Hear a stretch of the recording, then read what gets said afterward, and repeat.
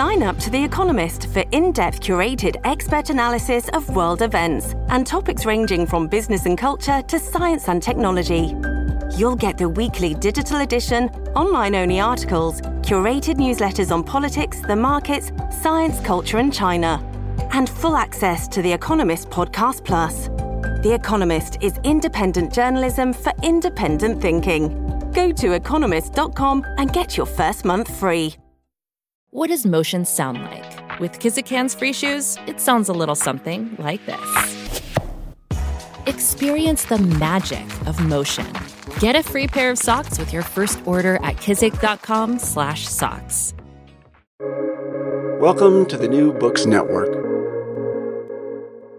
Hello and welcome to the New Books Network. I'm your host, Christoph Odinitz, and today I have the great pleasure of speaking with Alex Panasenko, author of The Long Vacation.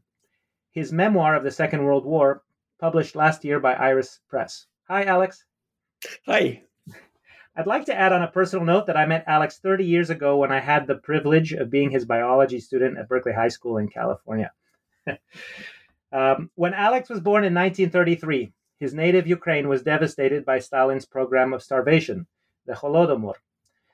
Millions were murdered through starvation, somewhere between 3 and 10 millions. Then came Stalin's political purges, killing some hundreds of thousands, deporting millions more, and eviscerating the Soviet officer corps just in time for Hitler's 1941 invasion, when Alex was about 8 years old. This book is about the next 4 years, a coming-of-age story, when Alex and his family were deported by the Nazis for slave labor, and the story moves you west, along with him and his family, until the war ends beyond. I think there's a saying from Malawi, perhaps, that when elephants fight, it is the grass that suffers, and there's no nastier elephants that I can think of than Hitler and Stalin. A male born in the Ukraine in 1933 had the life expectancy of 7.5 years, and here you are in 2021. You also write that you are not sure you'd like to be called a survivor. Why not?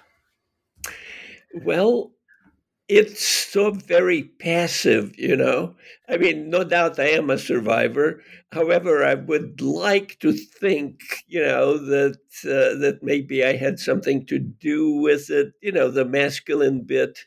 Well, give us would you please read to us from the first part of chapter 2? I think it will give our listeners a really good idea of your narrative and your prose. That winter was the absolute low point of my life. There were others to follow, being in a labor camp and being dumped by wives and lovers without whom one tasted a terrible desolation. But those were things that happened to a very large number of normal people. What occurred in a winter of 41-42 in a couple of cities like Leningrad and Kharkov was reserved for the elect. Of course, I was too young, too insignificant to have been one of the elect. I, in any event, lacked the sort of arrogance, the sort of gall that it would take to claim the place of Job on a dunghill. But I must have stood somewhere near the elect when their fate was cast, and some of it settled on me. The day after the Germans took the city, I awoke to find the streets outside shrouded in autumnal fog. Echoing through the fog, I heard an ominous sound that was to be a part of my life for the next 4 years, the clacking of hobnailed Wehrmacht boots on cobblestone streets. I scrambled outside to observe the source of the sound. They appeared like creatures of the fog emerging from the mist. They usually patrolled in pairs, outfitted with steel helmets, unfamiliar weapons, gray uniforms, and black cartridge belts. On the backs of the belts were small bags and flat bayonets. They wore cylindrical fluted steel containers, which I was later to learn contained gas masks. Their faces were mostly distant and grim. They were immediately different, unmistakably alien. Compared to our soldiers, they were neater, cleaner, better equipped, better disciplined, and far less human. Years later, I discovered myself acting in a distant and alien manner to other people in another war. So maybe the Germans were as human as we were, or perhaps they were merely as efficient at teaching as they seemed to be at everything else. Certainly, They had more effect on my development than did any other group, and perhaps they still do. These advancing German troops replaced the retreating Soviet troops. Long lines of German horse carts replaced long lines of Russian horse carts, all moving east. Since water and electric facilities had been blown up by the retreating Russians, lines formed for the few surviving wells that were still functional. The civilian population needed the water for drinking. The Germans needed it for their horses. This led to conflicts of interest. My father, while standing in line, observed a Russian who also had been waiting for several hours finally get his bucket of water. A German walked up to him and tried to take it from him. The Russian refused. The German unceremoniously shot the Russian and calmly watered his horses. Germans were not only efficient, they also loved animals. This work is beautifully written, but the things you endured are ugly as hell and very raw. And there's something about a child's account of World War II with all the crazy things the adults did. I don't know how many we have. I can think of Anne Frank, who sort of remained a child because she was hidden away, and Jerzy Kosinski, who certainly did not because of all the horrors he saw. You see, Yeah. people here, or I should say, there now, I guess it's just a difference in time. But all these adjectives that are being thrown around, ugly and inhuman and all that. Back then, that was normal. See, that was just how things were. That was normal life. Was there a time when you remember seeing these things first as a younger child, maybe in a period of famine, or it was always? Well, originally, I was shocked by things, but then in that part of the book when I'm describing walking through town during the battle, and I see these three Russians hanging out the back of their self-propelled gun and burning, I did not perceive this as particularly frightening. I was curious. I hadn't realized that people could burn. So all rules seem suspended, which that too has a child feeling. Absolutely. You are submerged in a completely, totally different reality. Is that why it's the long vacation? Well, I call it the long vacation because the war started during the first week that I was in grammar school. And then I did not go back to school until 1947. And that's the period that I describe. So that's why I called it the long vacation. So do you find, maybe it's a dumb question, but do you find that you were accustomed and acculturated to this wildness? Totally. When I first came over here in 1949, I thought that people here were a little bit strange. And it took me several years to really admit to myself that it was I who was a little bit strange. I mean, normalcy, after all, is a function of numbers. Yeah, that's true. And also because the Americans hadn't had a war on their own soil in a long time. Yes, of course. But you feel kinship to GIs who would come back and I have had a very comfortable life, I must admit. But when you read, for example, William Manchester in the Pacific War, he talks about after killing some Japanese on an island, he goes into a cave and he has this apparition of the whore of death, and she's covered in maggots, and it's terror and violence and lust in one being. And I think you talk about when you were 8 years old, terror, hunger, and lust shaped your days. Oh, absolutely. Absolutely. It's pretty much what kept me alive. Otherwise, I would have just sort of sunken into a torpor and died like a lot of people did.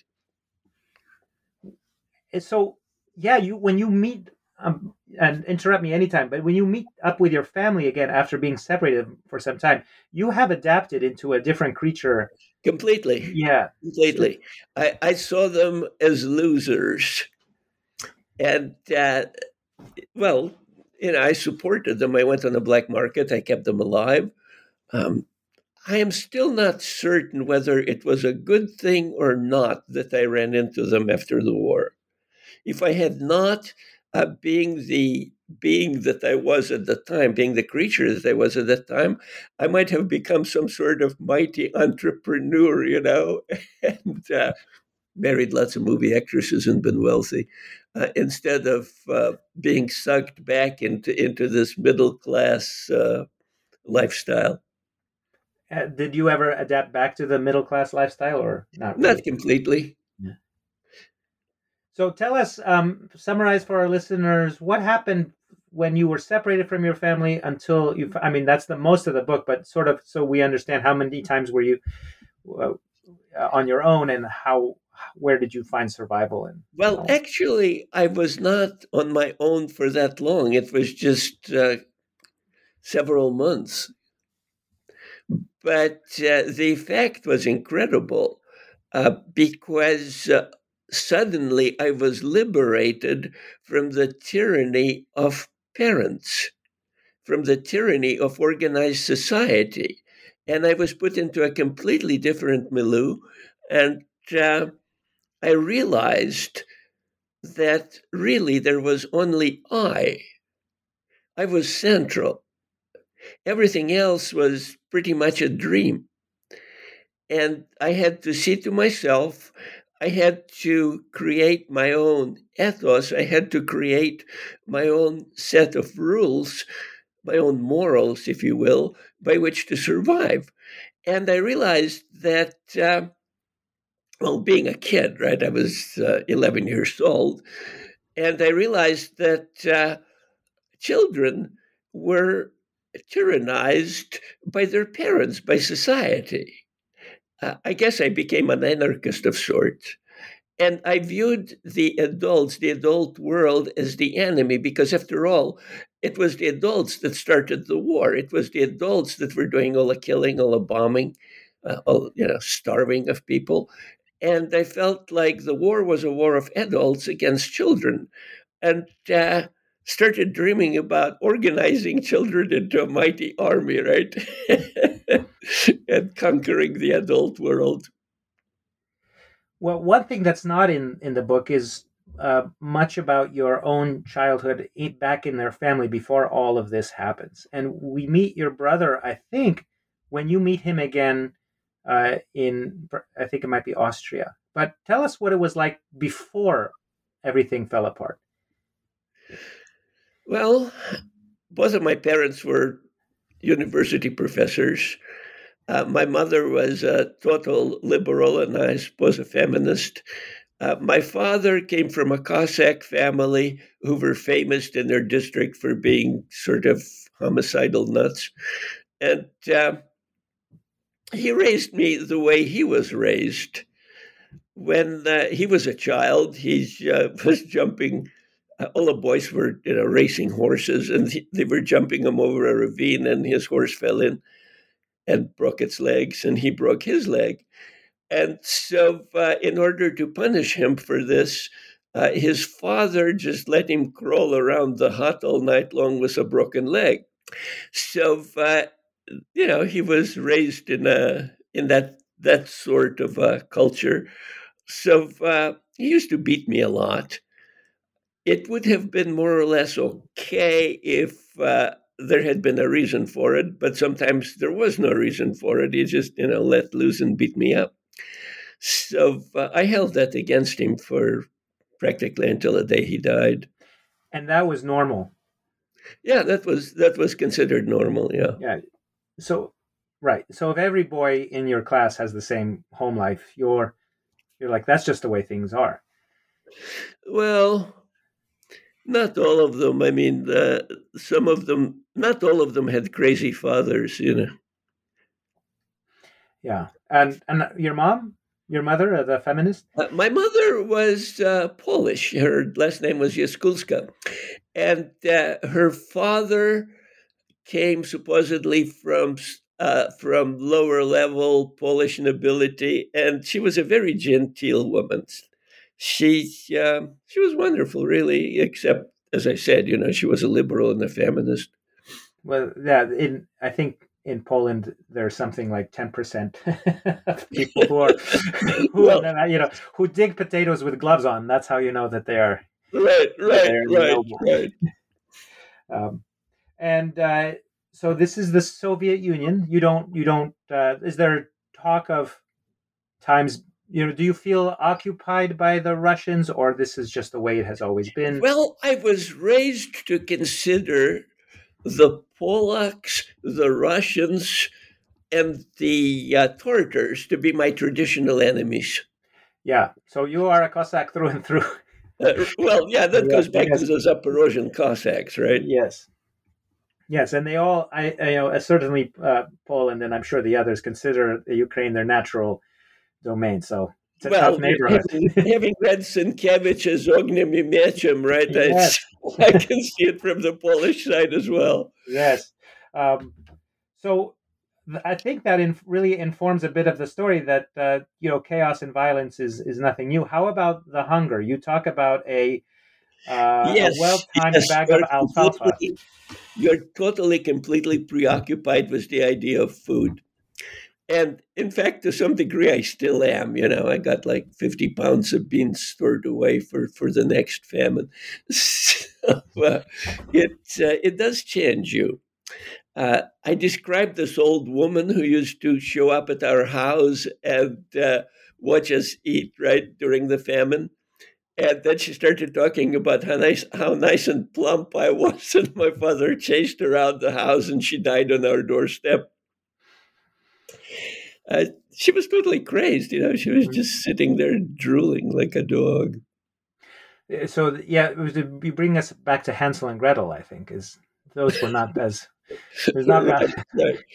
Yeah, uh, yeah, exactly. Hansel and Gretel ate the witch, which is, yeah, not generally told in your politically correct fairy tales, yeah. but in the original fairy tale, they throw in the oven and bake her and eat her.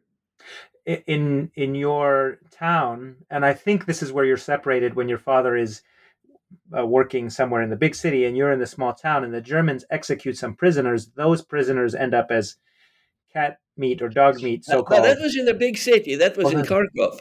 And in fact, Sally, who did a lot of research on my book and actually, found factual supports for some of the things I write about, yeah, she found a picture of these people hanging off a balcony in Kharkov. So the Germans would hang them. What would happen, they would go down the street and take somebody out of every tenth house, and then they would keep them for 2 weeks as hostages.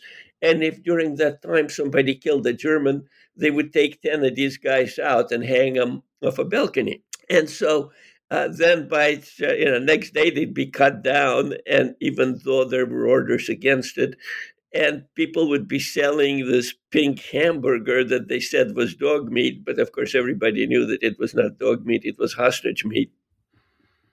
Yeah, and the dog meat is a fig leaf to cover. Right, right, Yeah, absolutely, yes. absolutely. So, how about Germans? Do Germans have this tradition, or are they aliens from outer space, from a very different background when they show up? In addition to the fact that they love their animals. Yes, well, that was me being funny. Yes. Although they do, they really do, and I'm a dog owner now, and feeling the way I do about dogs, I'd rather eat hostages than dogs. But for example, there was a German woman on a train who sort of took you under her Yes, wing or yes, attempted to. yes, yes. She looked very nice. She looked very sympathetic, very kind. So I started helping her carrying her bag. But then she starts being all maternal. She starts being all parental. And of course, I'm scared shitless of parents and of adults at this point. And it was at this point that I decided to get the hell away from her because she was threatening, to take the place of parents. Well, and she does. You seem to feel like you tell her, "Leider bin ich Untermensch." Like, unfortunately, I am not fully human. Right? She doesn't understand. Yes, yes, yes. She starts coming on all maternal, and I said, unfortunately, I'm a subhuman, Yeah, yeah. which was my official designation, right? Untermensch. Yes, and you had a patch on your arm that said Ost? No, but at this point I had taken the patch off. It was not, we did not wear it on the arm. It was on the left side of our jackets. And it was white and blue, and it said Ost, which meant east, which, to everybody who knew just meant, Untermensch. Do you think did you feel that the Slavic culture with its violence was from a different tradition than these Germans who were coming in, perpetrating every kind of violence, but somehow... Well, the thing is, the Soviet government, of course, was quite violent too. Matter of fact, I remember during the purges, we had these NKVD troopers walking down the street, and me and the other kids would run up to them and ask, hey, can we see your gun? How many people did you liquidate? And I played with a lot of kids whose parents had been liquidated, and the kids just lived out on the street. They lived in sewers and basements and whatnot. I was forbidden to talk to them, but of course I made friends with them and played with them. And I wrote about this game we had where we would sit a kid on a chair and start hitting him, screaming, confess, you son of a bitch. And after he'd taken as much as he could, he would say, I confess. And then we'd shoot him in the head with the cap gun. And then it would be somebody else's turn, right, to be the spy. And we were NKVD. Children are almost kids. These are 6 and 7-year-old kids playing this game. But you're almost invisible. You can move in and out of this disastrous world and walk up to a soldier and tease him or taunt him or an old lady or a... Right. Could not do that with a German, and it wasn't just the language. There was a cultural difference. Kids did not talk to German soldiers. So, what about being a slave? Does that stick with you? Is it burned into your? Did you imagine it would end? How about that? It was so totally burned into me that they still, at times, have to fight against it. Say more about that. Did you imagine it would ever end when you were a child, or did you not have a future tense? Well, I never expected to live very long. I was hoping to live until I was 12. And then, especially after the war, when I got rounded up by the MPs at the black market, and they gave me a medical checkup and discovered that I had TB. And of course, in the camps, TB was a death sentence. So I was absolutely, totally certain that I was going to die soon. And then, damn it, I stayed alive and had to cope with life. It's very easy when you think that you're going to die because you just don't have to worry about the future very much. Focuses the mind as a... Yeah, absolutely. You're just focusing on getting enough to eat that particular day. Yeah. Well, one of the most positive parts of this is when you are a black market racketeer at the end of the war. You endure everything. You go from place to place. You somehow survive the Stalin. You survive Hitler. You find yourself in Ally-occupied. Is it Munich or Vienna where you are? No. Memmingen. It was a small town called Memmingen, Yes. which is in a very picturesque part of Bavaria. A beautiful little town, and it survived totally except for the railroad station that got bombed all to shit. But all railroad stations were. I was there as a tourist in 1997 during Oktoberfest, and it made me think of every German fairy tale, with its dark forest and its sunlit hills. And yes. And those houses with the timbers on the outside, and they have all these heraldic designs painted on the houses.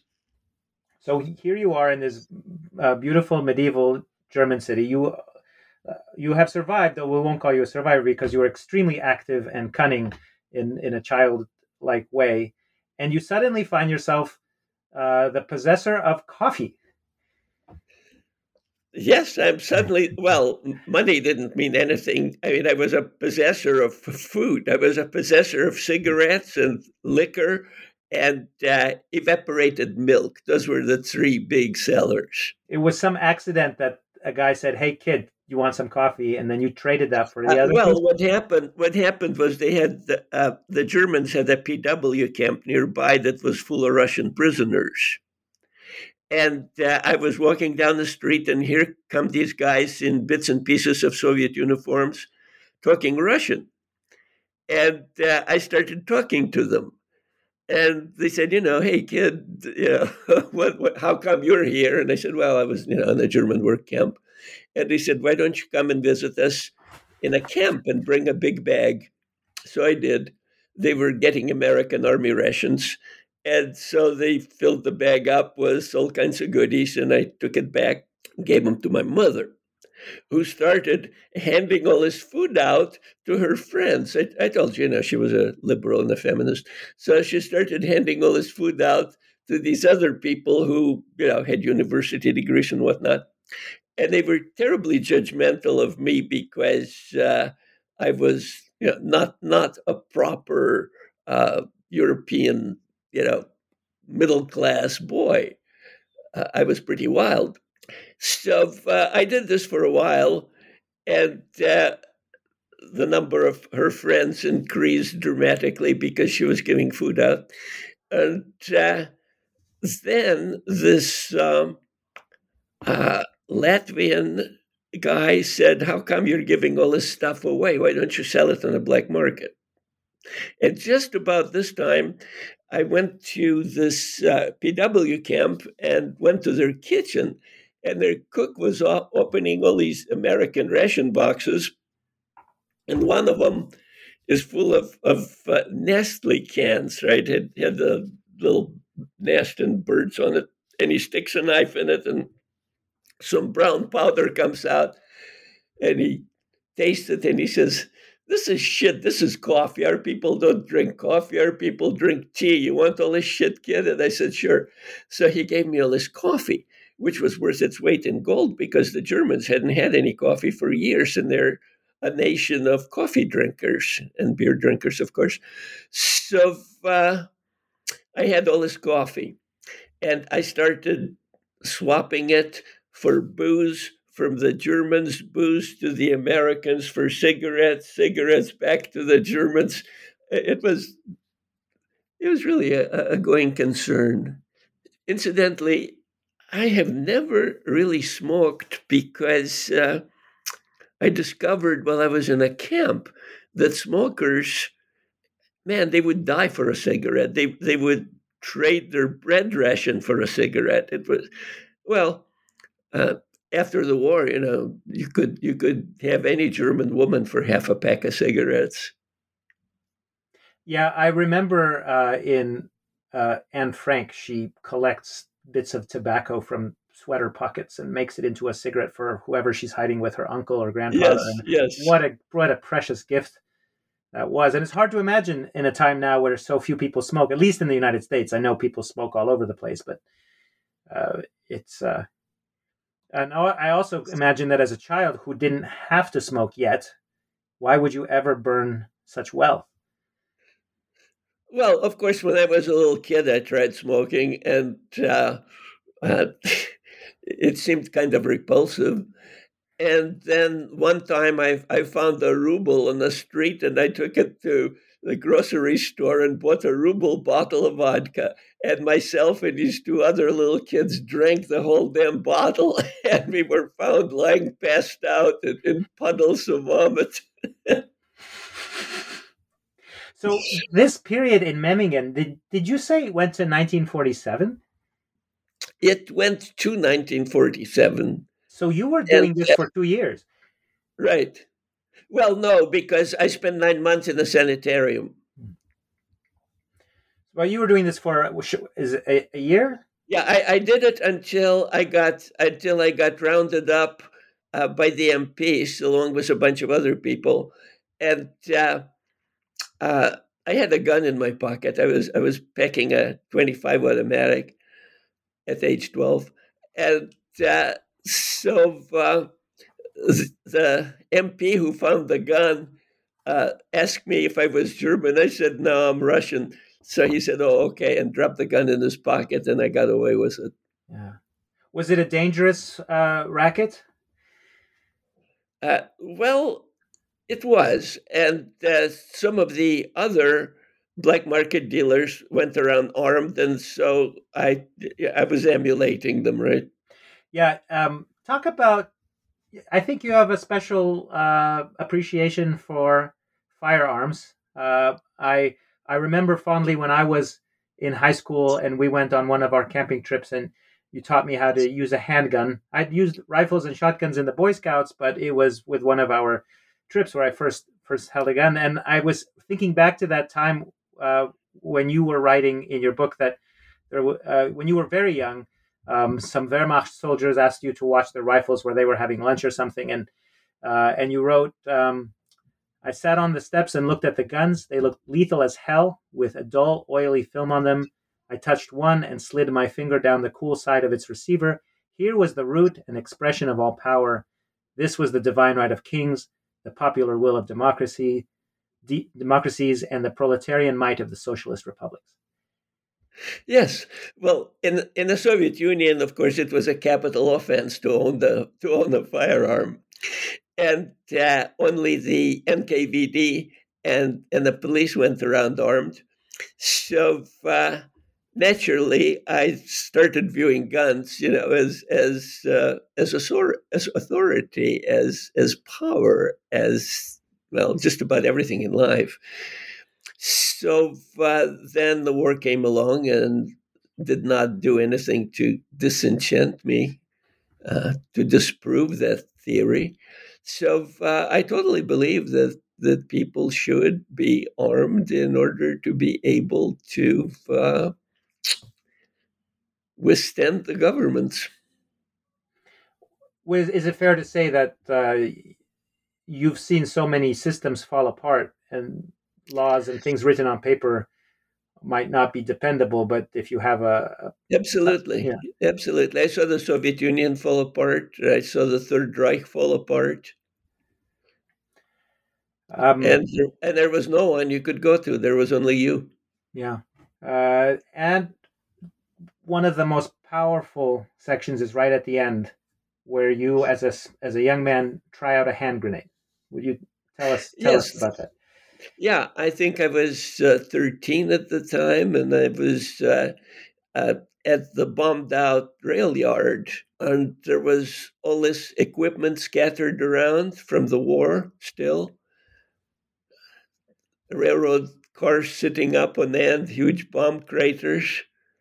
And I put on a German helmet and picked up a couple of hand grenades. And I was running from bomb crater to bomb crater playing at war. And then I decided to throw one of the hand grenades. There was a bit of a house left, and I had some unbroken windows in the cellar. And, and that particular type of hand grenade, long handle, explosive head, you unscrew a cap, and there's a ceramic ball attached to a silk or nylon cord. And you yank out the cord, which initiates a powder train, and then you have 4 seconds or so until the thing goes off. So I unscrewed the cap, and a ceramic ball falls out, and I yank out the cord and pull back my arm to throw the grenade through the window. And at that point, I think I see somebody, some old woman, moving behind the window. And after that, things become very dreamlike, very automatic. My arm goes back by itself. I don't seem to have any control over it, and it snaps forward, and the grenade goes through the window. And I put my face down in my arms, and the thing goes off, and I go running off. Does this make you uh, um, This makes me like everybody else in the war. This suddenly yeah, makes me the equal of the German soldiers and the Russian soldiers and everybody else, because by God, now I've done what they did, right? yeah, and until then, children sort of move around invisibly, or Up until then, I was a slave, and now suddenly, I'm a slave with a hand grenade. yeah, which is a big difference. Which is why you can't have guns in the Soviet Union. Right. Um, okay, no religion in your upbringing or in your in your town. Well, no, because the Soviet government had arrested all the priests, right? Religion being opium for the people and all that kind of thing. And I did not see a priest until I was in this camp when one showed up, Russian priest, and he asked me about God, and I laughed at him and proceeded to tell him the party line about religion being opium for the people. And he said, "Why don't you let me baptize you?" And I said, "What's that?" And he said, "Well, if you get baptized, you get a guardian angel to watch over you." And I said, "Is that like somebody from the NKVD?" And the guy said, "Well, if you let me baptize you, I'll give you a piece of bread." Hell, for a piece of bread, I would have let him fuck me. So I said, "Sure, okay." And so I got baptized. There was a moment when maybe you're in a bomb shelter or someplace, and anyway, the danger is very imminent, and there's an Yes, old lady yes, yes, praying. yes. There's this. That was incredible. I was by myself then, and at this one railway stop, I got off the train, and there was a family there who had known me and my parents when we were at this scientist camp, and they said that, well, yeah, there's this place about a kilometer away where they're trying to sort out our people, so maybe you can find your family there. So I went there. Bunch of Russians. Uh, House was a basement, and my parents were not there. And so while I'm hanging around, wondering whether I should go back to the railway station or not, along comes this formation of B-17s. It was a sunny day, and we could see the planes very clearly, and we could see their bomb base opening, and we could see the bombs come falling out. And the first ones were some kind of tracer bombs. They produced this uh, dark brown smoke trail, and they were heading straight for the railway station. So we all go running into the basement, and the bombs start going off, and the windows go flying out, and a bomb blasts, pick you right up off the ground and then smash you down again. And this old woman starts praying. So what the hell? I figured it couldn't do any harm, so I start praying too. And this Russian guy says, "Hey, kid, you're acting like a cunt. If you don't stop this shit, I'll start praying too." So I stopped. And you admired him. You said Yeah, yeah, that yeah. made sense, and you hoped he Absolutely, survived. absolutely. The man had balls. He had courage. Yeah, and that's what counts. Yeah, absolutely. Yeah. Whatever happened to your family? I know you were separated from them Yes, and then I found them, and then we came over here. altogether. And my father, who had been a researcher of some note in the Soviet Union, got a job as a janitor at the supermarket, or rather a department store. And because in the Soviet Union, the government assigned you a job and you kept that job forever, he never bothered to do anything else. He just stayed a janitor until the end of his life. May I ask you about how you got to the United States? This is beyond the scope of the book at this point, and Yes, we. yeah. Uh, a mutual friend knew somebody in San Francisco and persuaded the guy in San Francisco to sponsor us. And so we came over as displaced persons. And you settled. Now, is your mother and father and brother also? Settled in San Francisco. Yeah. And you went to school here and became a entomologist? Right. Um, Yeah, I went to Went to Polytechnic High School in San Francisco, and then joined the Army during the Korean War, and then worked in a factory for a couple of years, in a machine shop actually. Then went to UC Berkeley for 7 years, and became a high school teacher. Why entomology, may I ask? Well, I started out in journalism. Then I switched over to history of art because that's where all the girls were. And then I had to take some science classes for breadth requirement, so I took biology. I was sort of anti-biology because my father, of course, was a biologist, and I hated him. So suddenly I discovered I really liked biology, but biology had no practical applications. I mean, pure biology. So I switched over to entomology because you could become either a forest entomologist or an agricultural entomologist. There were plenty of jobs available in those areas. And okay, that's very practical. Now, what did being a soldier yourself teach you about having been a child? I just should not discuss that, except to say I was a U.S. paratrooper. Whoa, the best of the best, all that shit. Did it affect how you thought of your childhood back, thinking of soldiers that you met as a child? Well, yeah, I became somewhat Germanic for a while, and then woke up to the fact that I was becoming somewhat Germanic and went back to being human. And then you came back in the 60s and 70s and were a high school teacher for how long? 40 years. 40 years. I took the job for 1 year. I had a bit of a falling out. I was going for a doctorate and had a bit of a falling out. And the dean of the School of Agriculture said, well, Alex, Berkeley High are looking for somebody overqualified to teach their gifted kids. So why don't you take the job for a year and then come back?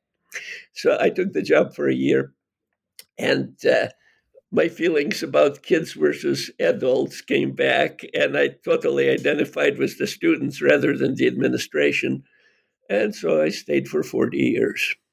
Well, I'm very glad you did, as a beneficiary of your teaching. And not only do I remember biology, and shooting, but you also taught us how to ferment juice. Yes. Yeah. I had the kids chip in and buy apple juice, and that was actually an experiment that was in a syllabus. We were supposed to do that. However, in the syllabus, we were supposed to ferment one test tube, and my class fermented several gallons. And then I taught them how to filter the stuff, and then I would say, well, and then I would give them a lecture on the evils of alcohol. Straight factual lecture about cirrhosis and all that other stuff. And then I would say that I find alcohol so repulsive that I can't stand the smell of it. So I'm going to walk out into the hallway for 15 minutes. And during those 15 minutes, I want you guys to pour all that stuff out into the drain. And I would walk out into the hallway for 15 minutes, and I would come back, and all these kids would be sitting there with lopsided grins. And sure enough, it was all gone. So clearly they poured it away. And then we built a still, and I started teaching them distillation. And the stuff that came out, you could touch a match to it, and it would go up, in a blue flame. I gave a pint of it to one of the school janitors, and the guy missed work for a week. And when he came back, he kept bugging me to give him more of the stuff, which I didn't have by then. But he did not go blind. Right. He did not go up in flame. So on the last page of the book, about the author, you say, up till now, Alex Panasenko has been a slave laborer in Nazi Germany, a factory worker, a soldier in the U.S. Army during the Korean War, a graduate student in entomology at UC Berkeley, a science instructor at Berkeley High School, and a bartender. In only a few more years, he will be 100, at which point he plans to decide what to do with his life. In the meantime, he is biding his time cooking for his wife, Sally, and dog Lucy in Portland, Oregon. What do you plan to be when you grow up, Alex? Well, growing up seems like an incredible chore. It's like Sisyphus pushing that rock up the hill. And I do hope that by year 100, I'll get to the top and, suddenly things will be revealed to me, which I do not know at the moment. And I will know what to do with my life. Do you find the world in the 21st century any better than the worst parts of the 20th? Have we learned our lessons? I find it alien. I find it very difficult to relate to some things. For example, or are people isolated in their individual? Yes, isolated in their computers. I walked into a bar once, and there were all these young people sitting there, and they were talking into little plastic boxes instead of to each other, and I found that very strange. Do you feel the governments are any better? We have probably twice the democracies, I imagine, that we had in 1933, maybe 3 times, and the empires are vanishing. Or is it a facade? A dictatorship tells people what to do. A democracy swindles people into what to do. At least ours does. How long would you like to live? Pardon? How long would you like to live, ideally, with all medical... Ideally? Yeah. Well, frankly, I don't much care. However, Sally, my wife, wants me to live forever. Yeah. So, I'm trying to accommodate her. Yeah. Do you think you'll write more? I have written lots and lots of short stories, which what would happen, I would, do something, witness something, and I would write it down as a short story. So they're all factual. I could string them all together, I suppose. However, some of them, I think, would probably have to be published posthumously because they're sort of iffy, questionable, morally wobbly. Mm-hmm. Yeah. Do you have a code you live by? Because I think there's a lot of codes you reject. Yes, I do. I I don't know if you remember, but towards the end of a school year, I would tell my classes, I would say that the world exists only because you can see it, because you can feel it, because you can taste it. Therefore, you're the world. You're sort of like God, because when you die, it all goes away. And yet, all of the adults, all of the governments who cannot prolong your life by 1 minute are telling you how to live that life. They're trying to take from you the only thing that you really have. So just remember that you're central. And they would all go, oh, yeah, absolutely. Oh, man, that's so deep. And then, of course, they forget it. Yeah. Yeah. What have we forgotten? I've said all my questions, and I know we still have a few minutes, but what do you think you would like our audience to know about? I think we have pretty much covered it all, haven't we? I think so. The book is called The Long Vacation. The author is Alex Panasenko. It is a short book. It is 146 pages. It's hard to put down. It reads very quickly, and I think it's $18 on Amazon. It's from the Irish Press. I think it's 20. Yeah. So this book is an amazing achievement. And it's your first book, but you've been writing for a long time. It's my first and only book, yes. Yeah. Alex Panasenko, thank you so much for being part of the New Books Network and for talking with me this fine afternoon.